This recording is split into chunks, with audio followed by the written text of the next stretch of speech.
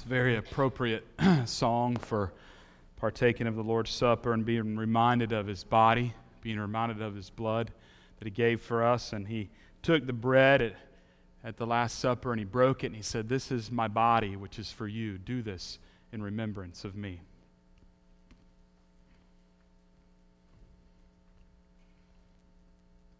Scripture tells us that after supper He took the cup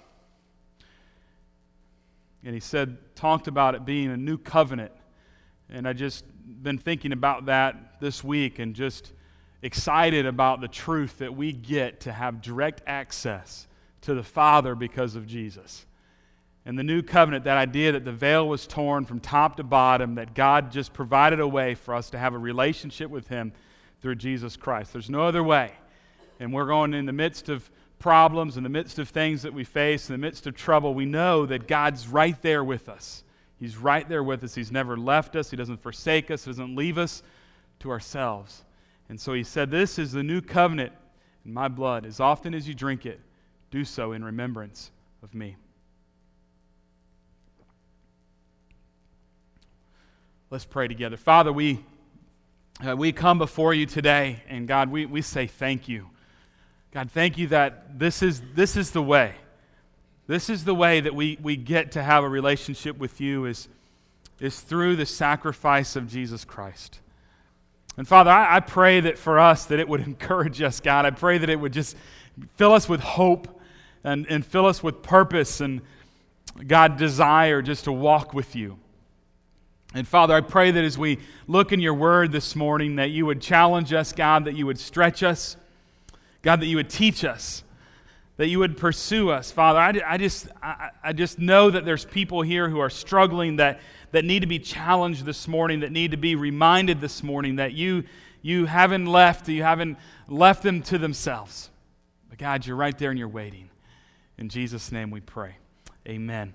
I am so glad to be here this morning. I hope that you are glad, and I hope that you will just kind of hang out with me for a little bit as we look into Scripture and just kind of dig into the life of Abraham a little bit today. It's just an exciting time because I know that all of us in this room are on some kind of journey of faith.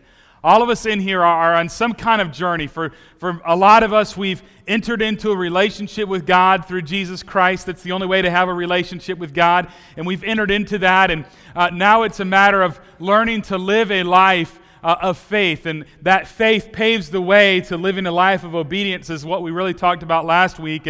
But there's others in this room who, they really haven't quite gotten there yet. They haven't quite gotten to that, like, I'm willing to be all in with this Jesus thing. I'm still a little skeptical. I have some questions that are unanswered. And I know there's people like that. In a room this size, there's always people like that. So I don't know where you are on that spectrum of that journey of faith, but I want to encourage you and challenge you today from the life of a guy that most of us have heard about. His name is Abraham. And last week we started talking about Abraham. We started this journey and this conversation and realizing kind of the big idea last week was faith paves the way to obedience. Faith paves the way to obedience. And what we talked about in the context of last week was how if you want to live a life of obedience, and most of us who are in a relationship with God desire to live a life of obedience. And so we talked about how you accomplish that is by learning to live a life of faith. Because really what it boils down to in our life is, do you believe that God is who He says that He is and that He's going to do the things that He said He's going to do? And if you believe that, then that's that step of faith. That's kind of that beginning to say, okay, God, since I believe that about You, I'm willing to take this step of faith because I know that Your promises are true. I know that You are right and trustworthy, and because of that, I will live this life of obedience. You see, living a life of disobedience is just simply saying to God, I don't trust You. I don't believe You are who You say that You are. I don't believe that You're going to do what You say that You're going to do. And so the idea is, in our life, faith paves the way to obedience. When you believe God and you take those steps, then you're willing to take those steps of obedience. And in the life of Abram, we talked last week specifically about 3 different areas. And the first one is this, that faith calls you. I know I'm reviewing, but if every one of you can tell me all of the blanks from last week, I won't review. Can anybody do that? I didn't think so. Okay, so faith calls us from the known to the unknown.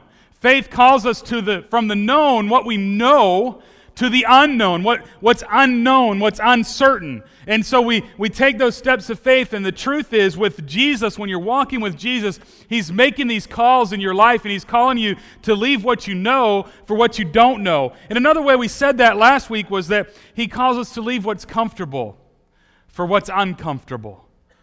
To leave what's comfortable. We're all comfortable. I'm a little more comfortable in this service. I took my jacket off. I don't know if anybody else, and it feels like somebody kicked the air on, so it feels much, much better.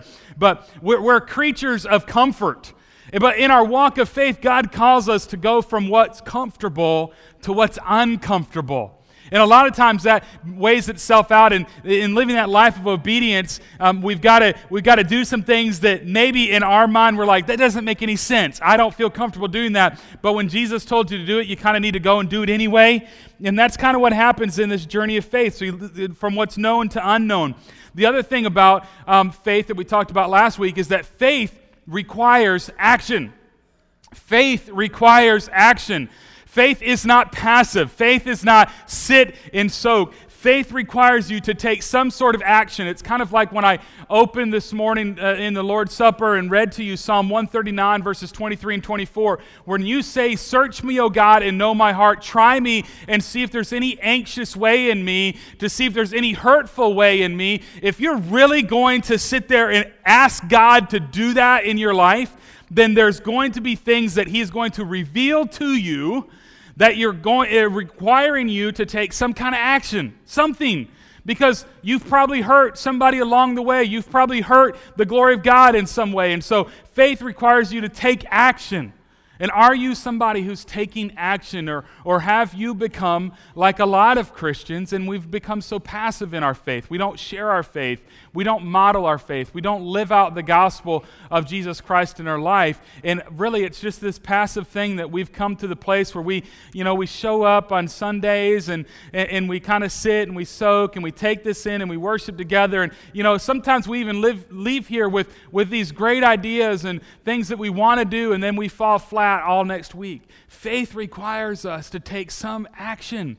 When God called Abram, that's what we were at last week, Genesis 12, when God called Abram, He said, leave your family, leave the country, leave what you're comfortable with, and follow me to the unknown. Follow me. And it required for him to what? Have a conversation, pack up his belongings, and go. And go. Faith requires you to take action.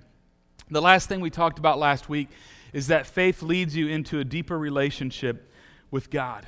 It leads you into a deeper relationship with God. And we looked last week in Genesis 12. We were looking at that idea of him stopping and building an altar. So God shows up when He's in the land of Canaan, and He says, "This is the land." And so He builds an altar. And I use the kind of the phrase and the picture of they got after God. They went after God. It wasn't this passive thing, but they build an altar and they slay some animals and they put them on the altar and they burn them and they present them to God as a sacrifice. And it's this beautiful picture of just people getting after, of pursuing God, to get after Him.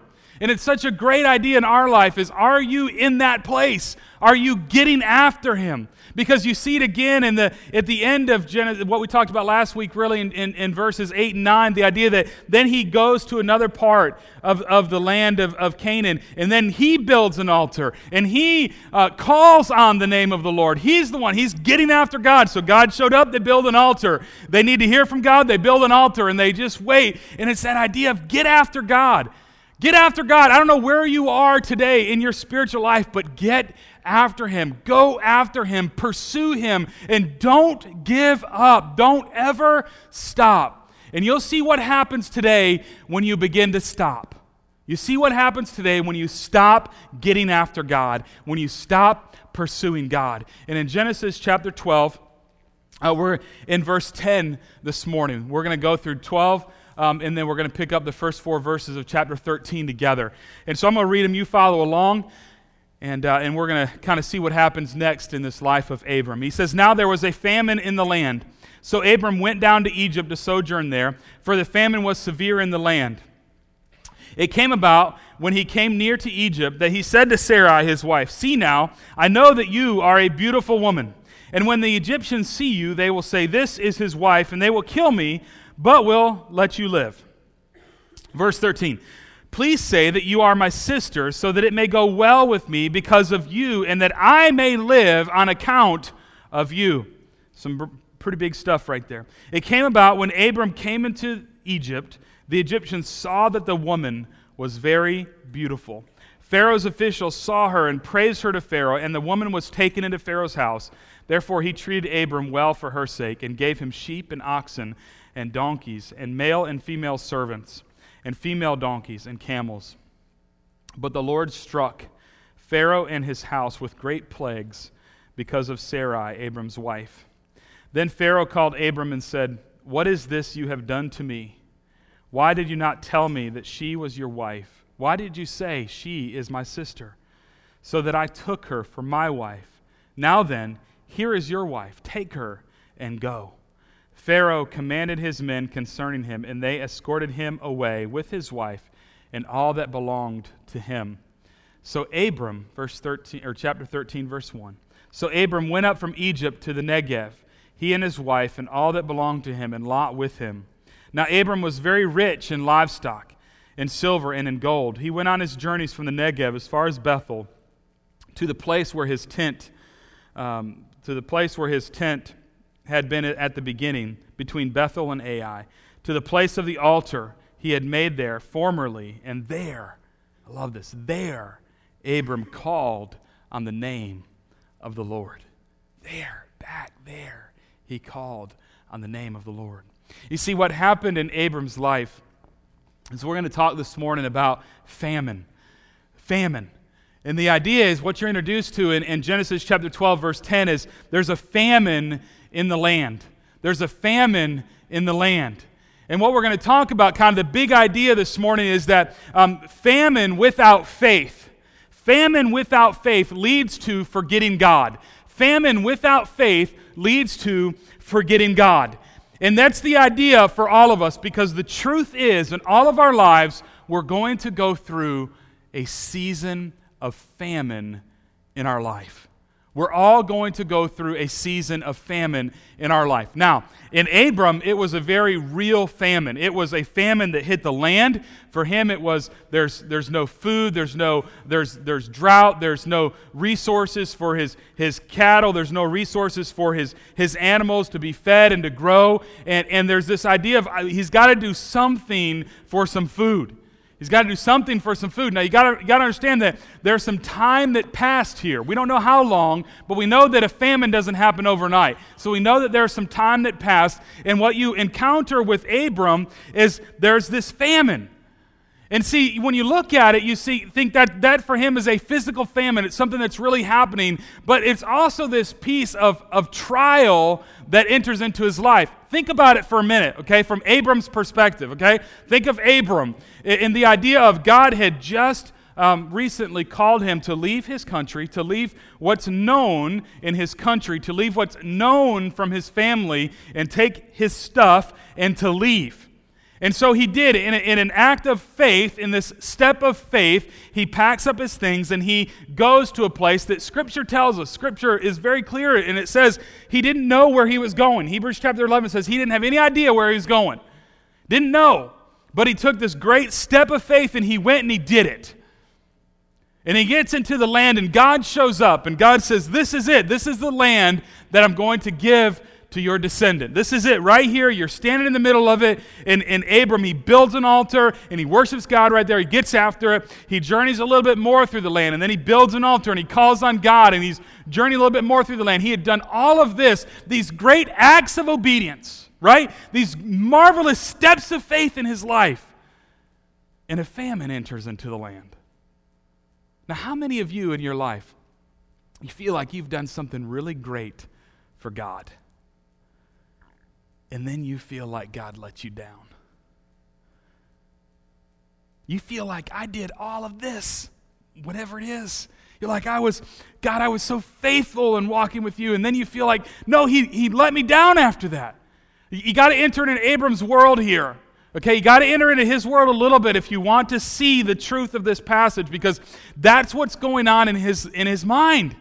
You can see the truth of this just in what plays out from here, because he stops calling on God. He begins to forget God, and he goes through all of these things, and he goes through a famine in his life, this season in his life. He goes through it by without faith, which leads him to forget God. And he goes through all of this, and he just forgot. There's no relationship there. There's no pursuit there. There's no trust there. There's no rest there. You don't find it anywhere in these passages until you get to verse 4 of chapter 13, after he's been run out of Egypt, and he goes back to the place where he had built an altar, and there he calls on the name of the Lord again. It's the first time you see it since he did it back in verse 9, verse 8. It's the first time you see it again. So he's in Egypt, and he went through this famine, this trial, without faith, and he forgot God. And I wonder this morning for us if that's where some of you are. You're going through a little bit of a season in your life of famine. You're going through some trials. You're going through some tribulation. You're going through some struggles. And a little bit you're kind of shaking your fist at God going, but God, I was so faithful to you.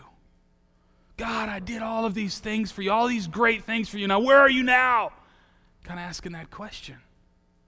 And so what happens in the midst of that is when you begin to forget God, it leads, and you see it in this text, to 4 specific things, 4 kind of movements, okay, in Abram's life. And the first one is this, that forgetting God leads to self-preservation. Forgetting God leads to self-preservation. In parentheses, you might want to put the word fear, because that's the idea.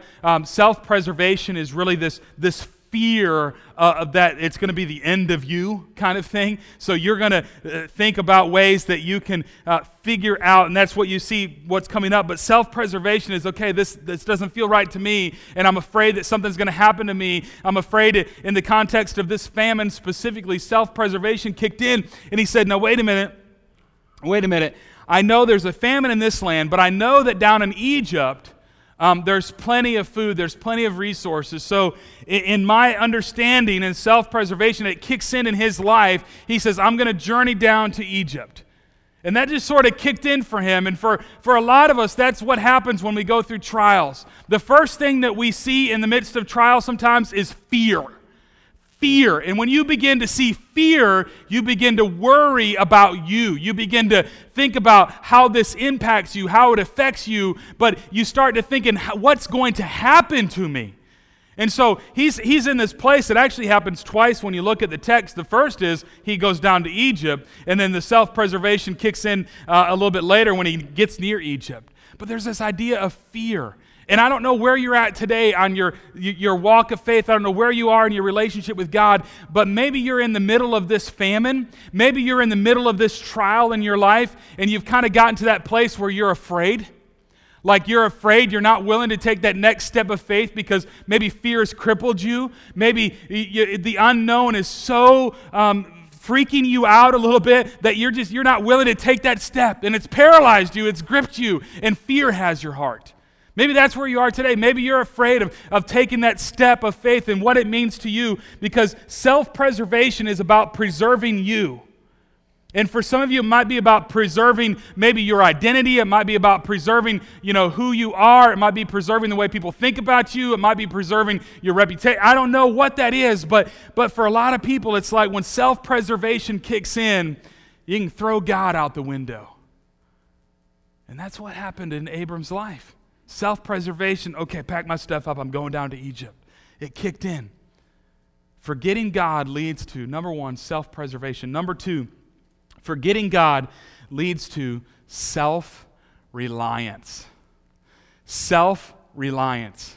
You see, we live in a culture, that self-help culture, that I can do it myself, that I can figure this out on my own type of mentality that we have. Probably in this room, we probably own enough self-help books to cover the wall at Barnes & Noble, you know what I'm saying? I mean, that's kind of the world in which we live, right? This is the way to better kids. This is the way to a better marriage. This is the way to better success in your finances. This is the way to a better job. And this is the way you can all fix it yourself. You know, all of the diet books that are out there and all of the relationship books that are out there, we can fix it ourselves. And we've come to the place where we are a very self-reliant people. And in our self-reliance, we continue to neglect to bring God into the equation. We forget to bring God into the equation. Friends, if you're a follower of Jesus Christ, Scripture has clearly told you that He will never leave you nor forsake you. Scripture has clearly told you that you are indwelt with the Holy Spirit of God. Friends, you've got to get to the place where you will figure God into the equation. And stop trying to be somebody that can figure this out on your own. We're really good at trying to figure it out on your own. Look at Abram's life with me in Genesis 12. Look at what he says in verse 11. This is his self-reliance. He can figure this out. Now, I consider myself to be a pretty decent problem solver. I think it's one of the things that I can do pretty well. It's part of, I believe I have that gift of discernment, and so problem solving, kind of putting puzzles together, those types of things. I mean, I can kind of look at situations and figure some things out, and I believe Abram was a little bit like that. He sort of gets to this place in verse 11. It came about that when he came near to Egypt, that he said to his wife Sarai. Now you gotta figure this out for a minute. You gotta really look back a few thousand years to see what's going on in Abram's life. So in his self-preservation, his fear, he says, I can't stay where I'm at. If I'm gonna stay where I'm at, I'm gonna starve to death. Right? That's essentially what happened. Famine in the land. If I stay where I'm at, I'm going to starve to death. So I'm going to pack up our stuff. We're going to head to Egypt. And so then it dawns on him a little bit of information about his wife. And it dawns on him in the midst of this that something needs to happen or else he's still not going to make it out alive. That's really what it boils down to. Something else needs to happen or he's not going to make it out alive. And so in his self-reliance, he figures out a plan. Anybody like the show The A-Team years ago? Anybody watch The A-Team years ago? I love it when a plan comes together. You know, that's one of my favorite lines from television. Well, that's Abram. He's like, man, I'm going to come up with a plan, and we're going to figure this out. So he looks at his wife, 60-something-year-old Sarai, and he says, listen, baby, you are an incredibly hot woman. I know, it's my paraphrase. I know, you may not like that. But it's really kind of where he's at. He's like, listen, if we go into Egypt, okay, all of the Egyptians are going to want to take you as their wife. And if we go in there, this is his plan, self-reliance, he can figure this out on his own, doesn't need anybody else's help. He goes, so I've got an idea, I've got a plan. So when we go into Egypt, let's just tell everybody that you're my sister. Let's just tell everybody, that's the plan. We'll tell everybody you're my sister, and it's going to be okay, is where he gets to. Self-reliance. He's come up with a plan saying, okay, if we go down there, I can just lie about who she is, and everything will be okay. I can figure this out. And really from our super spiritual perspective, you know, we're looking back thousands of years, we're thinking, oh, Abram, that's a horrible idea. You know, because we have the context of history on our side. But I'll say if we were living in it, I mean, you got to give them some props. I think it's a good idea. I really do. Listen, living in it, I know that's not necessarily popular, but I mean, even the commentators that I've been reading this week, they're like, this was actually, for that day and time, this is a really good idea, because what Abram's trying to do is he's trying to buy some time so he can figure it out a little bit more, and figure it out a little bit more, and that's what he does. So he starts off, and it's like one thing leads to another kind of thing, which is what self-reliance, you know, it's kind of like that one lie leads to another lie, which leads to another lie, which leads to another lie. Some of you lived that before in your life. But it's the idea of self-reliance that you can figure this out on your own. And so he says, hey, baby, just tell everybody that you're my sister and not my wife. That's trying to figure it out on our own. I don't know where everybody's at in this room. I know where some people are. And I know what my tendency is when I'm going through a famine, when I'm going through trials, when I'm going through tribulations, when I'm going through those things by default, because I'm human, because we have this human nature, I try to figure it out on my own first, and then I might come to God and say, okay, God, this is my plan. Can you bless it a little bit? This is my plan, God. Instead of the reverse going, okay, God, like I don't really know what to do. Well, I sort of know what to do, but I'm not sure what I should do kind of thing. And just being honest. And some of you are in that place where you're going through those trials, you're going through those tribulations, and you just got to get after God and stop thinking in your own resources you can figure this out. You might get through it the first time. You might figure it out the second time. You might even figure it out the third time, but sooner or later, it's going to come. You're going to hit that wall, and you're just going to go, I have no idea what to do. And God will bring you to the end of yourself, because that's what He does. Because that's when He's most glorified in your life, when you get to the end of yourself. Self-reliance. Choose today. This isn't really application point. This is just an encouragement. Choose today to stop relying on yourself and get after God in the midst of the trials that you face. Whatever it is, get after Him. Choose to just get before Him, get after Him, just pursue Him and stop trying to figure out and come up with answers on your own. That leads to self-reliance, leads to, this is a great word, and I love it, selfishness. Selfishness. I know it all sounds the same, and I kind of been looking at it, and I think they're different to me. They're different as I look at it because, the self-reliance piece or the self-preservation piece is what? I'm afraid, and so I've got to figure out how to continue my life. He says, if I stay here, if I stay in where I'm at, I'm going to starve to death because of famines in the land. Then self-reliance kicks in because he's getting closer to Egypt, and he's like, I got to come up with a plan. But selfishness is revealed in what he says. Selfishness is revealed in what he says. And listen, this is so true of all of us. You're about to participate with me, so I'm just kind of giving you a heads up. I'm going to have you repeat a word with me.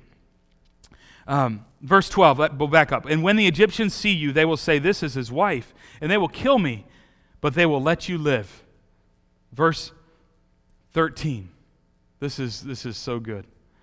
Please say that you are my sister, so that it may go well with me. Because of you, and that I may live on account of you. You see, his selfishness is revealed in what he says. Listen to it again, just in case you missed it. Please say that you are my sister, so that it may go well with me. Now I want you to say the word me. I'm going to repeat this a couple of times. Now you can do this. Everybody awake? Look up. Hey, there you go. All right, so I'm going to repeat this verse, and when I get to the word me, I want you to say me. Okay, can you do it? Because I want you to realize how selfish we are. Okay, let's go. Please say that you are my sister, so that it may go well with me. Oh, you did so good. Let's try it one more time. Please say that you are my sister, so that it may go well with. That is so good. And it's so true of us in our lives, isn't it? That idea of selfishness. That what we're after is me. And how I look and how this affects me. I mean, listen to how he said it. He's like, say this so that it will go well with me on account of you, that I may live on account of you. It doesn't matter about you. What matters is me. You don't matter, but I do matter. So go in here and lie. I don't care that you're going to be taken into some other man's house. Go figure that one out, guys. Seriously. I mean, think about that. It doesn't matter. So on account of you, this is going to be really good for me. Selfishness is revealed in the middle of this. And it happens when you forget God in the midst of the trials that you go through. And selfishness kicks in. And what you're only worried about is you. You're not worried about how it impacts other people. You're not worried about how it impacts the your family at times. You're not worried about how it impacts your closest friends. You're not even worried about how it impacts the stranger across the street. All you're worried about is how it impacts you. And when you go through a famine without faith and forget God that leads to selfishness, friends, I'm here to tell you that people around you are going to get hurt. They are going to get hurt.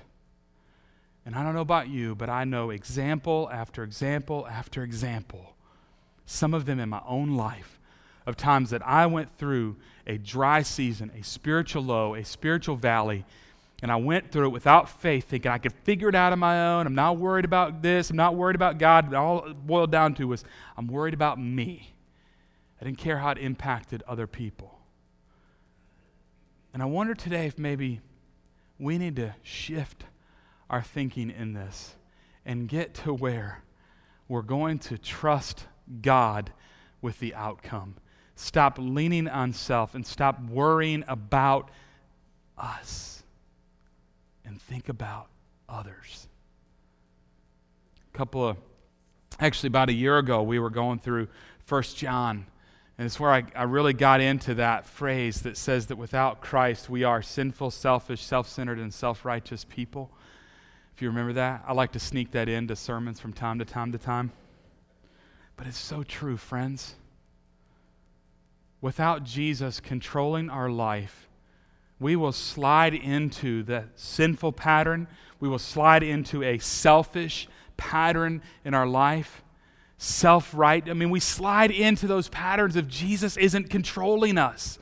We've got to get to the place where we're taking these steps of faith towards God. Steps of faith towards God. God's going to figure it out. God's got the solution. God's got the answer. He's already got it. He already knows. He already knows the end. He knows the end before the beginning. He knows all of that. And friends, that's what I was saying last week when, you know what, you trade the known for the unknown. Isn't it great that we as followers of Jesus, we can trade the known for the unknown because we know the one who does know? I know you got lost in that, but we can trade the known for the unknown because we know the one who knows. And we can rest in that. And we don't have to deal and live in selfishness. We don't need to live in selfishness anymore. Abram, come on, man. We know that. We're looking back thousands of years going, don't do it, man. Don't do it. Don't do it. But it reveals his heart saying, say this so that it would go well for me. Because at the end of the day, that's what I'm worried about. And guess what? For a season in his life, it went well. What you find in the text, what you find is that it went really well for Abram for a period of time. It's like he walked in and sure enough, his wife was as beautiful as he said he was. She was as beautiful and people came after her just like he said that they would. And they took her and they put her into Pharaoh's harem and they blessed Abraham with all this stuff. They gave him donkeys and camels and servants. He was already wealthy. They took his wealth to a whole nother level. He was blessed for a season, it seemed. But then comes the last part of this. When you forget God, it leads to brokenness. It leads to brokenness. Now, I need to unpack this for a minute because I believe we have a tendency, and I know that I do, we have a tendency to say that the brokenness is my brokenness.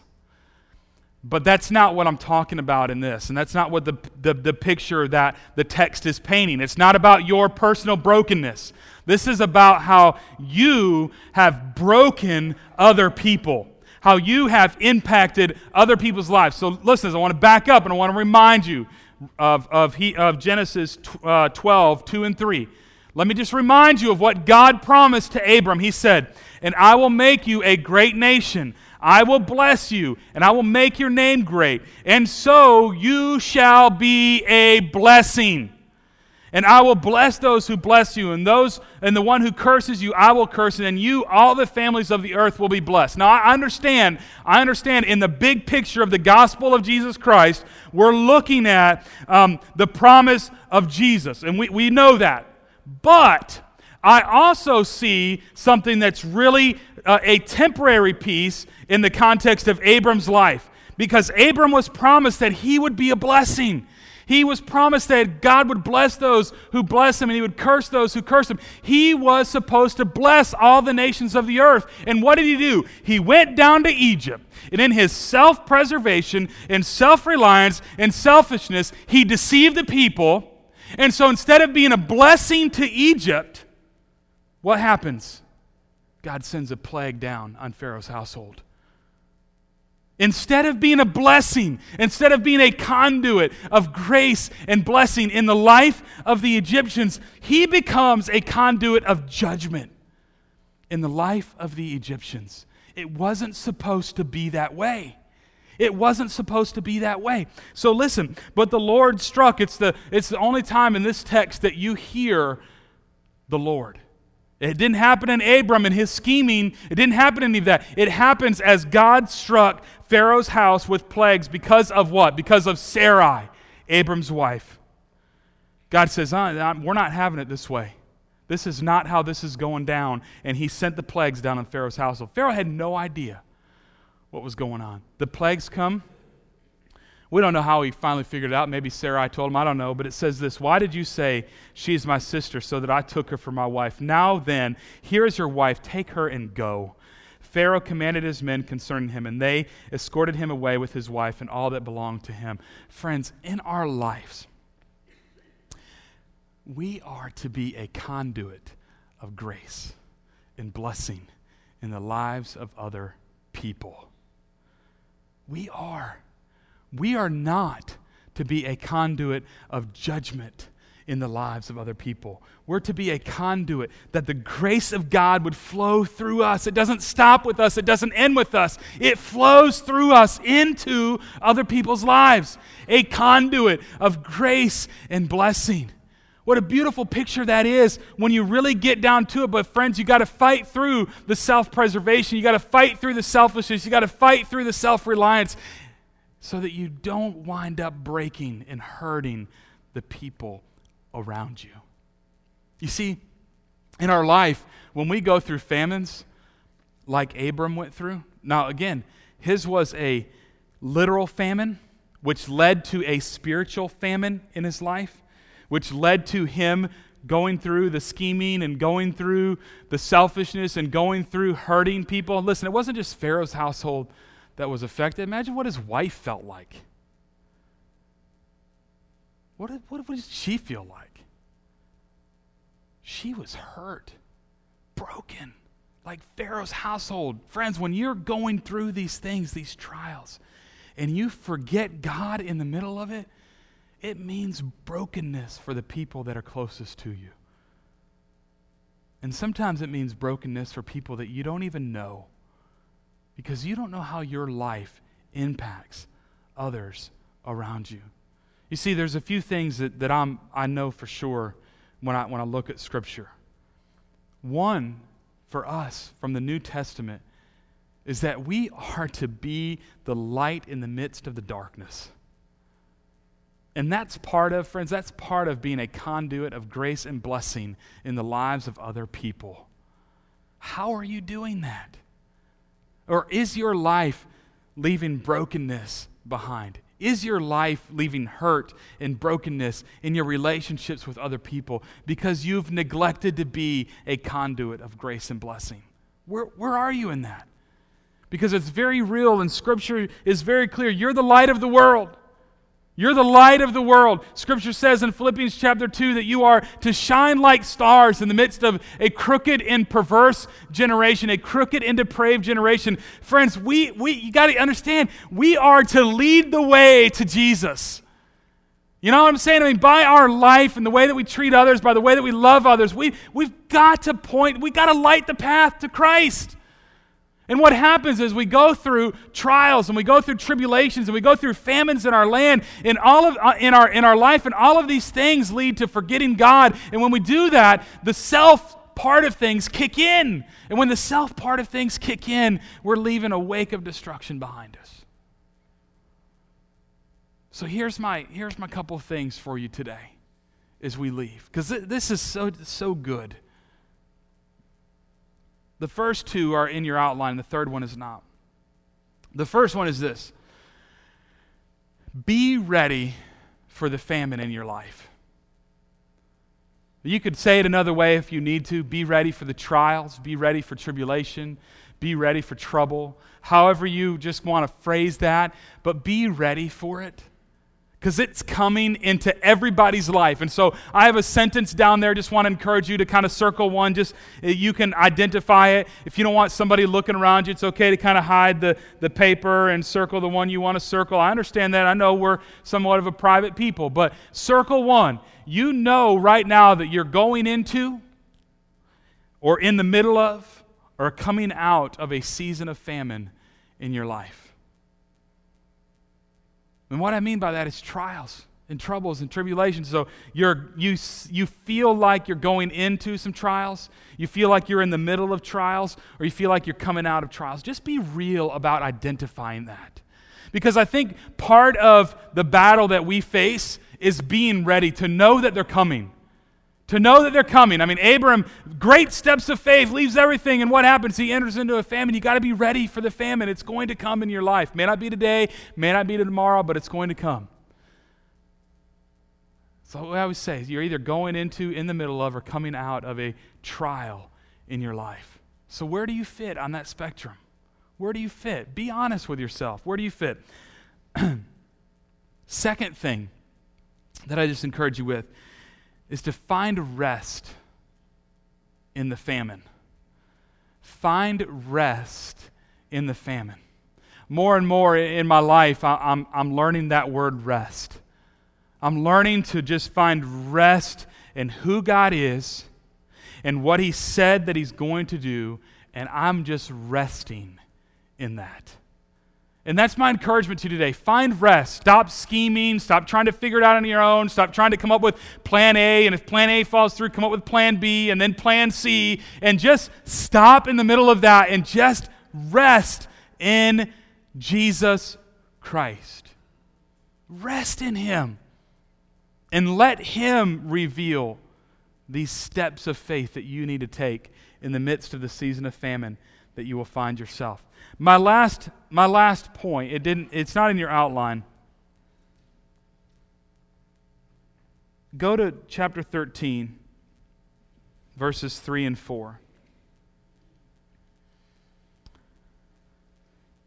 And listen to what he says. He went on his journeys from the Negev as far as Bethel to the place where his tent had been at the beginning, between Bethel and Ai, to the place of the altar which he had made there formerly. And there Abram called on the name of the Lord. And my third thing, just get back to getting after God. You see, he had neglected that. In the midst of that, so as he journeys back, he winds up back at Bethel. And he winds up back at the altar that he had formerly made. And he calls on the name of the Lord. And that's kind of my last piece for us, is just get back to it. I know, listen, everybody in this room has failed from time to time. Everybody in this room has gone through the journey that Abraham went through. We've all gone through that. We've gone through some trials that led to forgetting God, that led to self-preservation, that led to self-reliance, that led to selfishness, that led to hurting people behind. And here's what I want to say. Receive the forgiveness that is found in Jesus, and then get back to getting after God. Get back to it.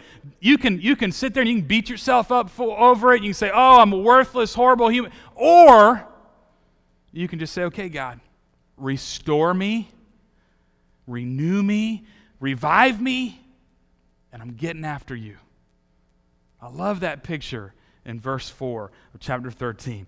Gets back to the altar and calls on the name of the Lord. Would we be a people who would do that in the midst of the trials that we face? Let's pray together. Father, we are so humbled to be able to open your word, God, to hear hear from you. What are you telling us, God? And Father, I just pray that in the midst of our lives, God, we know we're going through trials and tribulations. We're going through troubles and, God, famines. And Lord, we're in the midst of that. Some of us are smack dab in the middle of it. God, there's others in this room that are coming out of it. There's some that are getting ready to go into it. But God, in the end, would we just not walk through those without faith? God, I pray that you give us the faith, the boldness to just take steps towards you in the midst of the famines that we're going to face. Lord, I pray today that you'd speak a word of encouragement to people. God, I know there's so many in this room that are hurting for whatever reason. God, some of them are hurting as a result of relationships and decisions that other people have made. God, some of them are hurting because of things that they've done and the things that they've really kind of brought on themselves. But God, that doesn't stop you from healing and restoring us. And so, God, I ask you to do a great work in us this morning and give us boldness to take steps of faith towards you. In Jesus' name we pray. Amen. I'm going to have you stand with me. Our ushers are down front. They're going to begin moving through. We're going to receive the offering. At the same time, we're going to sing our hymn of invitation. If any of you want to make some kind of a decision today, maybe it's a decision to trust Jesus for the first time in your life. You're ready to take that step of faith and say, I'm taking that step. I'm going to trust in Jesus. And maybe that's your decision. Maybe for you, it's just that you're going through a lot of trials in your life and you need to talk to somebody about it. And Josh and I are down front. We'd love to just talk with you and pray with you over that. So stand with me if you would, and let's sing together.